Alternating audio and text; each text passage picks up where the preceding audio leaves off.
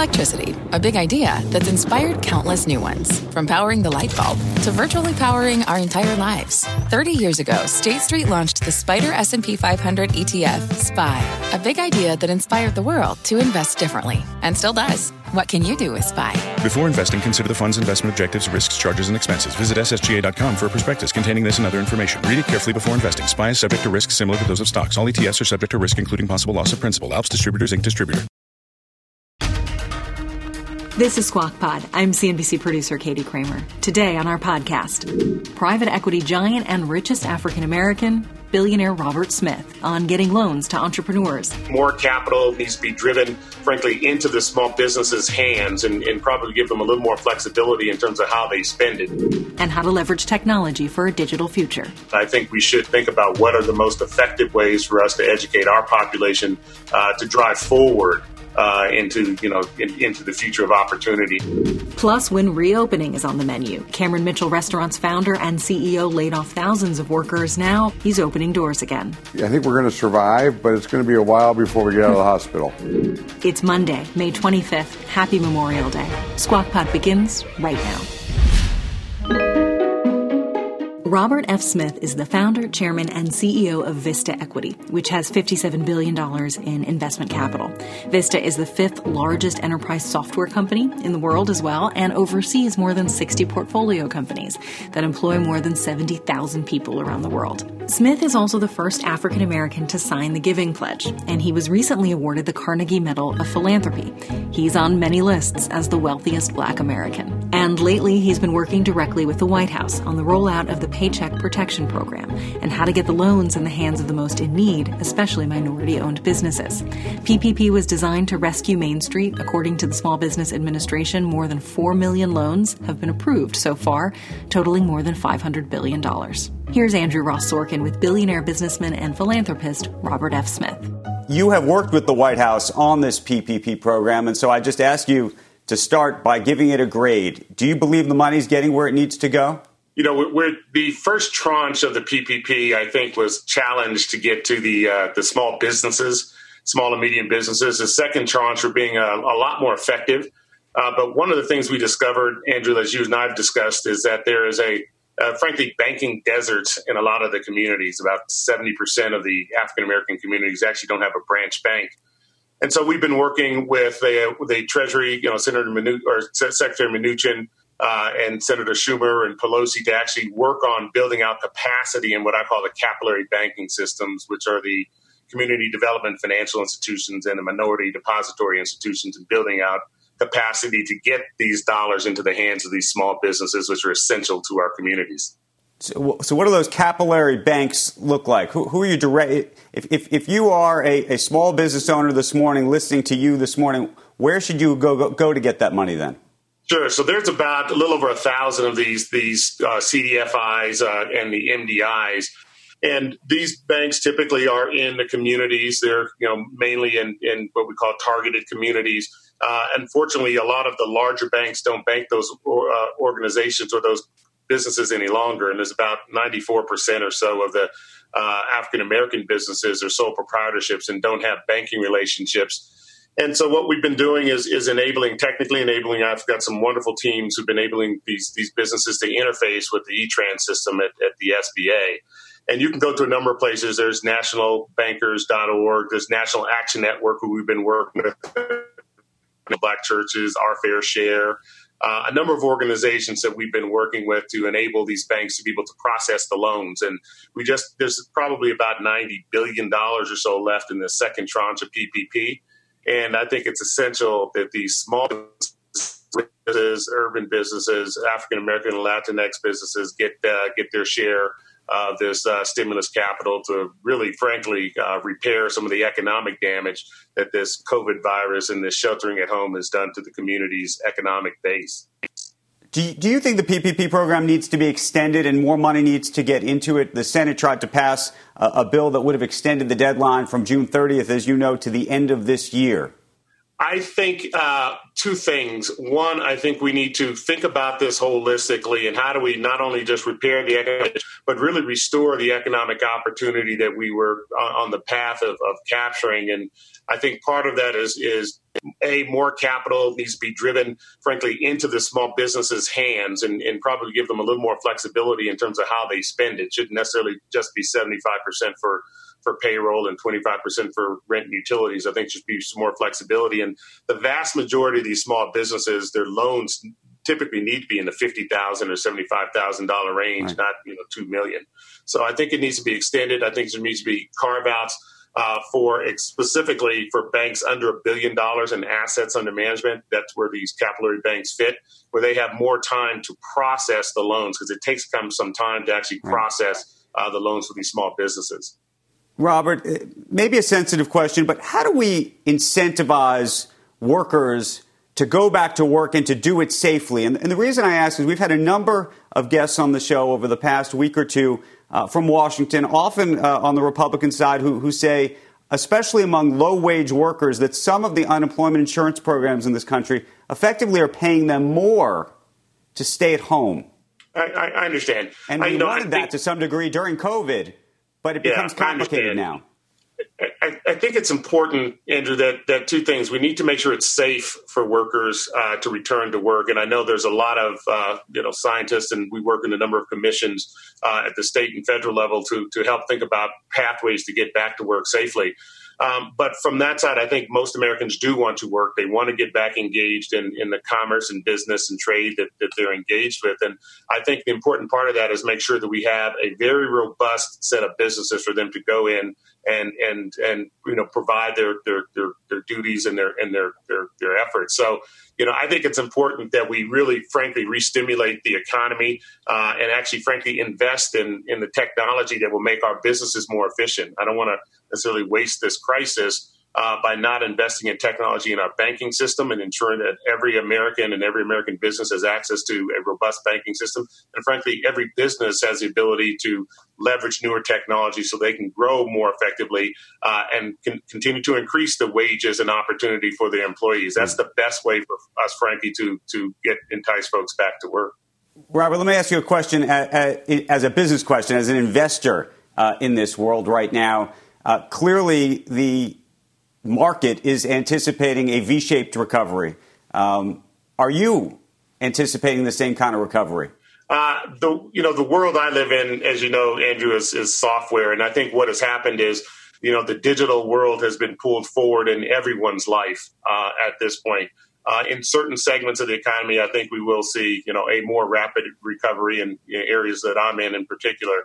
And other areas, I think it's going to take some time. I think we're going to have to relearn how we engage in certain environments which require social, for some period of time, some social dynamics of space that we hadn't, contemplated before.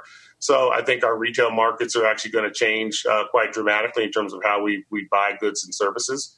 And I think that we're all going to embrace more effective ways of engaging, utilizing, in my case, software and technology to move business along. And there's probably going to be a reshaping of the supply chain across multiple industries. And that's going to take some retooling and some effort.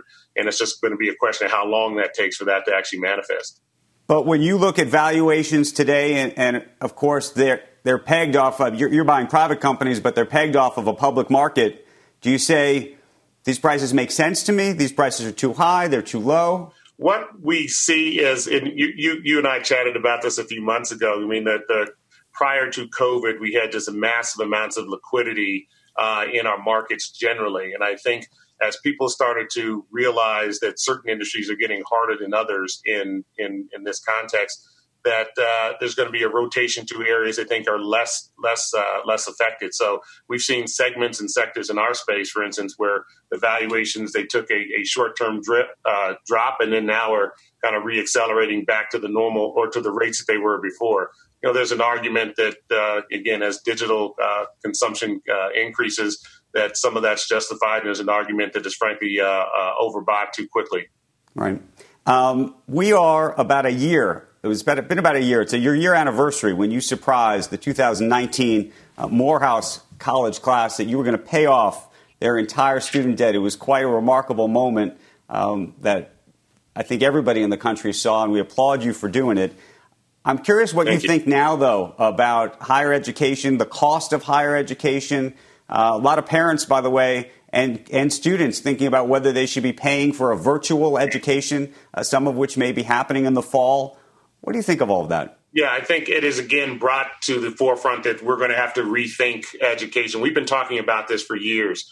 What is the value of a 4-year degree versus maybe going in different forms of work study and apprenticeship programs, et cetera. As you know, we've expanded our programming for our InternX programs, et cetera, really focused on STEM education. And I think the dynamic is we will see that since most of our students are now actually, learning from home or learning at a distance, leveraging technology to do that most effectively is going to be one of the critical parts. And I think there's going to be a reshaping and frankly, a readjustment of our educational dynamic. In all frankness, I think some of that's warranted.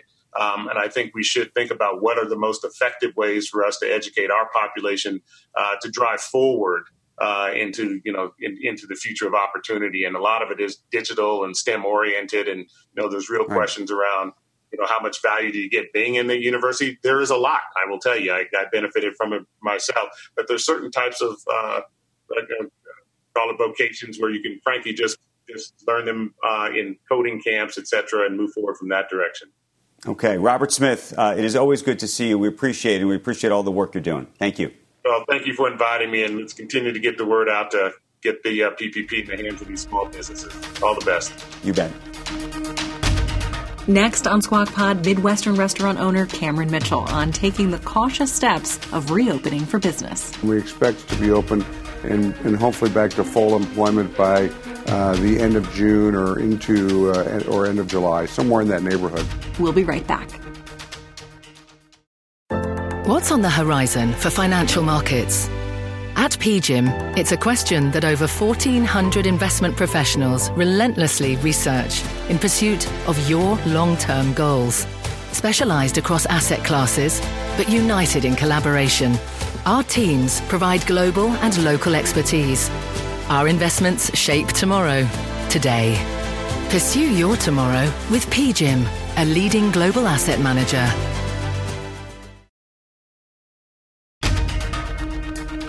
Welcome back to Squawk Pod.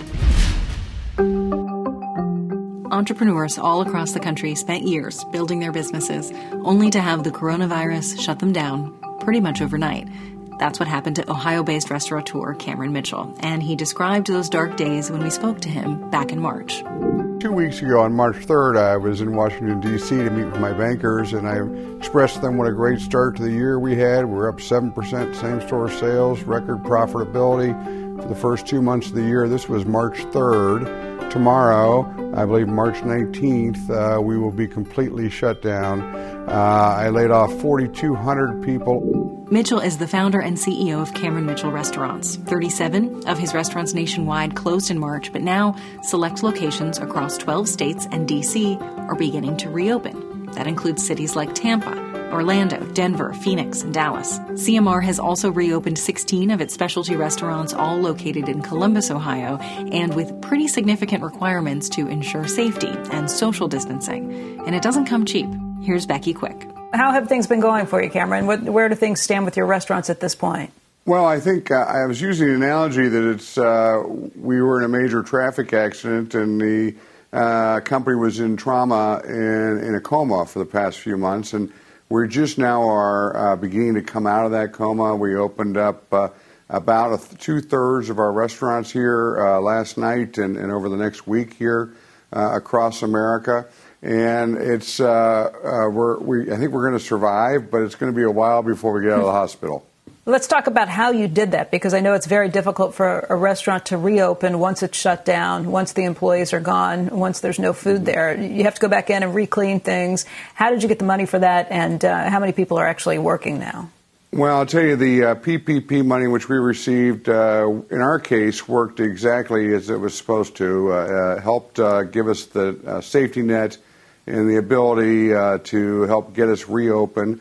And so we've hired back currently about 50% of our workforce. Those we'll get up to full employment levels as we continue to open restaurants.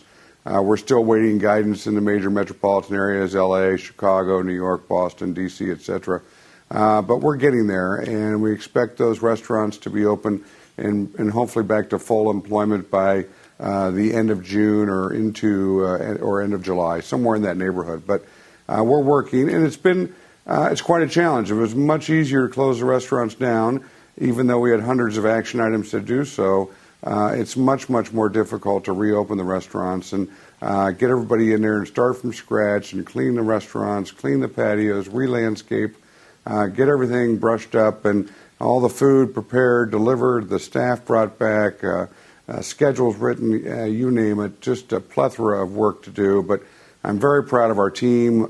They've worked their butts off to get our company reopened, and here we are today. And it was exciting last night. I spent the entire evening out in our restaurants and to see couples out celebrating and having a great time, and people out on dates, and parents out with their kids and families, and hear the chime of the restaurants and the dining rooms for us was fantastic yesterday.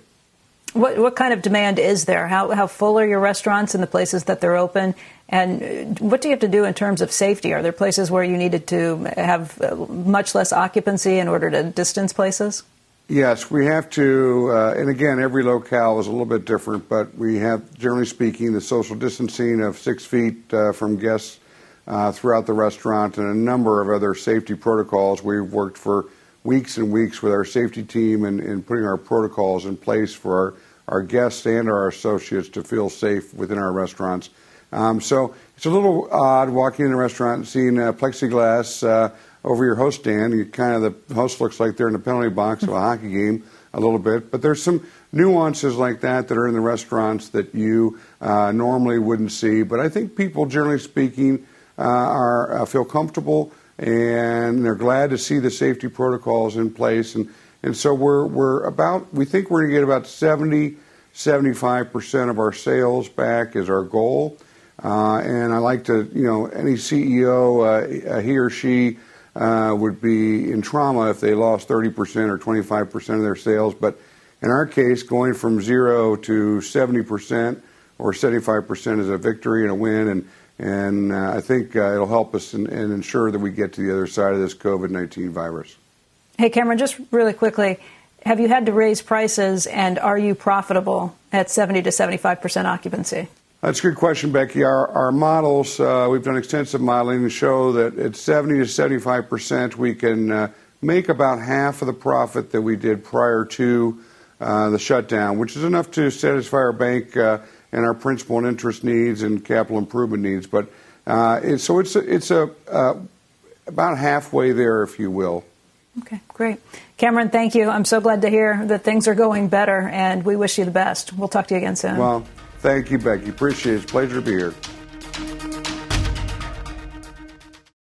At the UPS Store, we know things can get busy this upcoming holiday. You can count on us to be open and ready to help with any packing and shipping or anything else you might need. Is there anything you can't do? Actually, I don't have a good singing voice. The UPS... Nope. But our certified packing experts can pack and ship just about anything. At least that's good.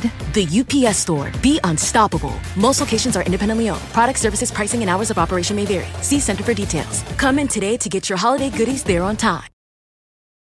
For over 130 years, McCormick has helped you make Mom's lasagna to keep her secret recipe alive. Take over taco night.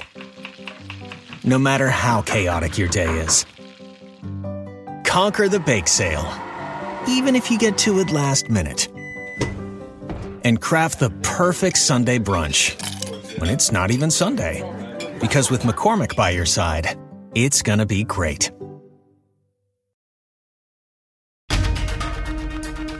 That's the show for today. Thank you for listening. Squawk Box is hosted by Joe Kernan, Becky Quick, and Andrew Ross Sorkin. Tune in weekday mornings on CNBC at 6 a.m. Eastern. And to get the smartest takes and analysis from our TV show right into your ears, subscribe to Squawk Pod wherever you get your podcasts. We'll meet you back here tomorrow.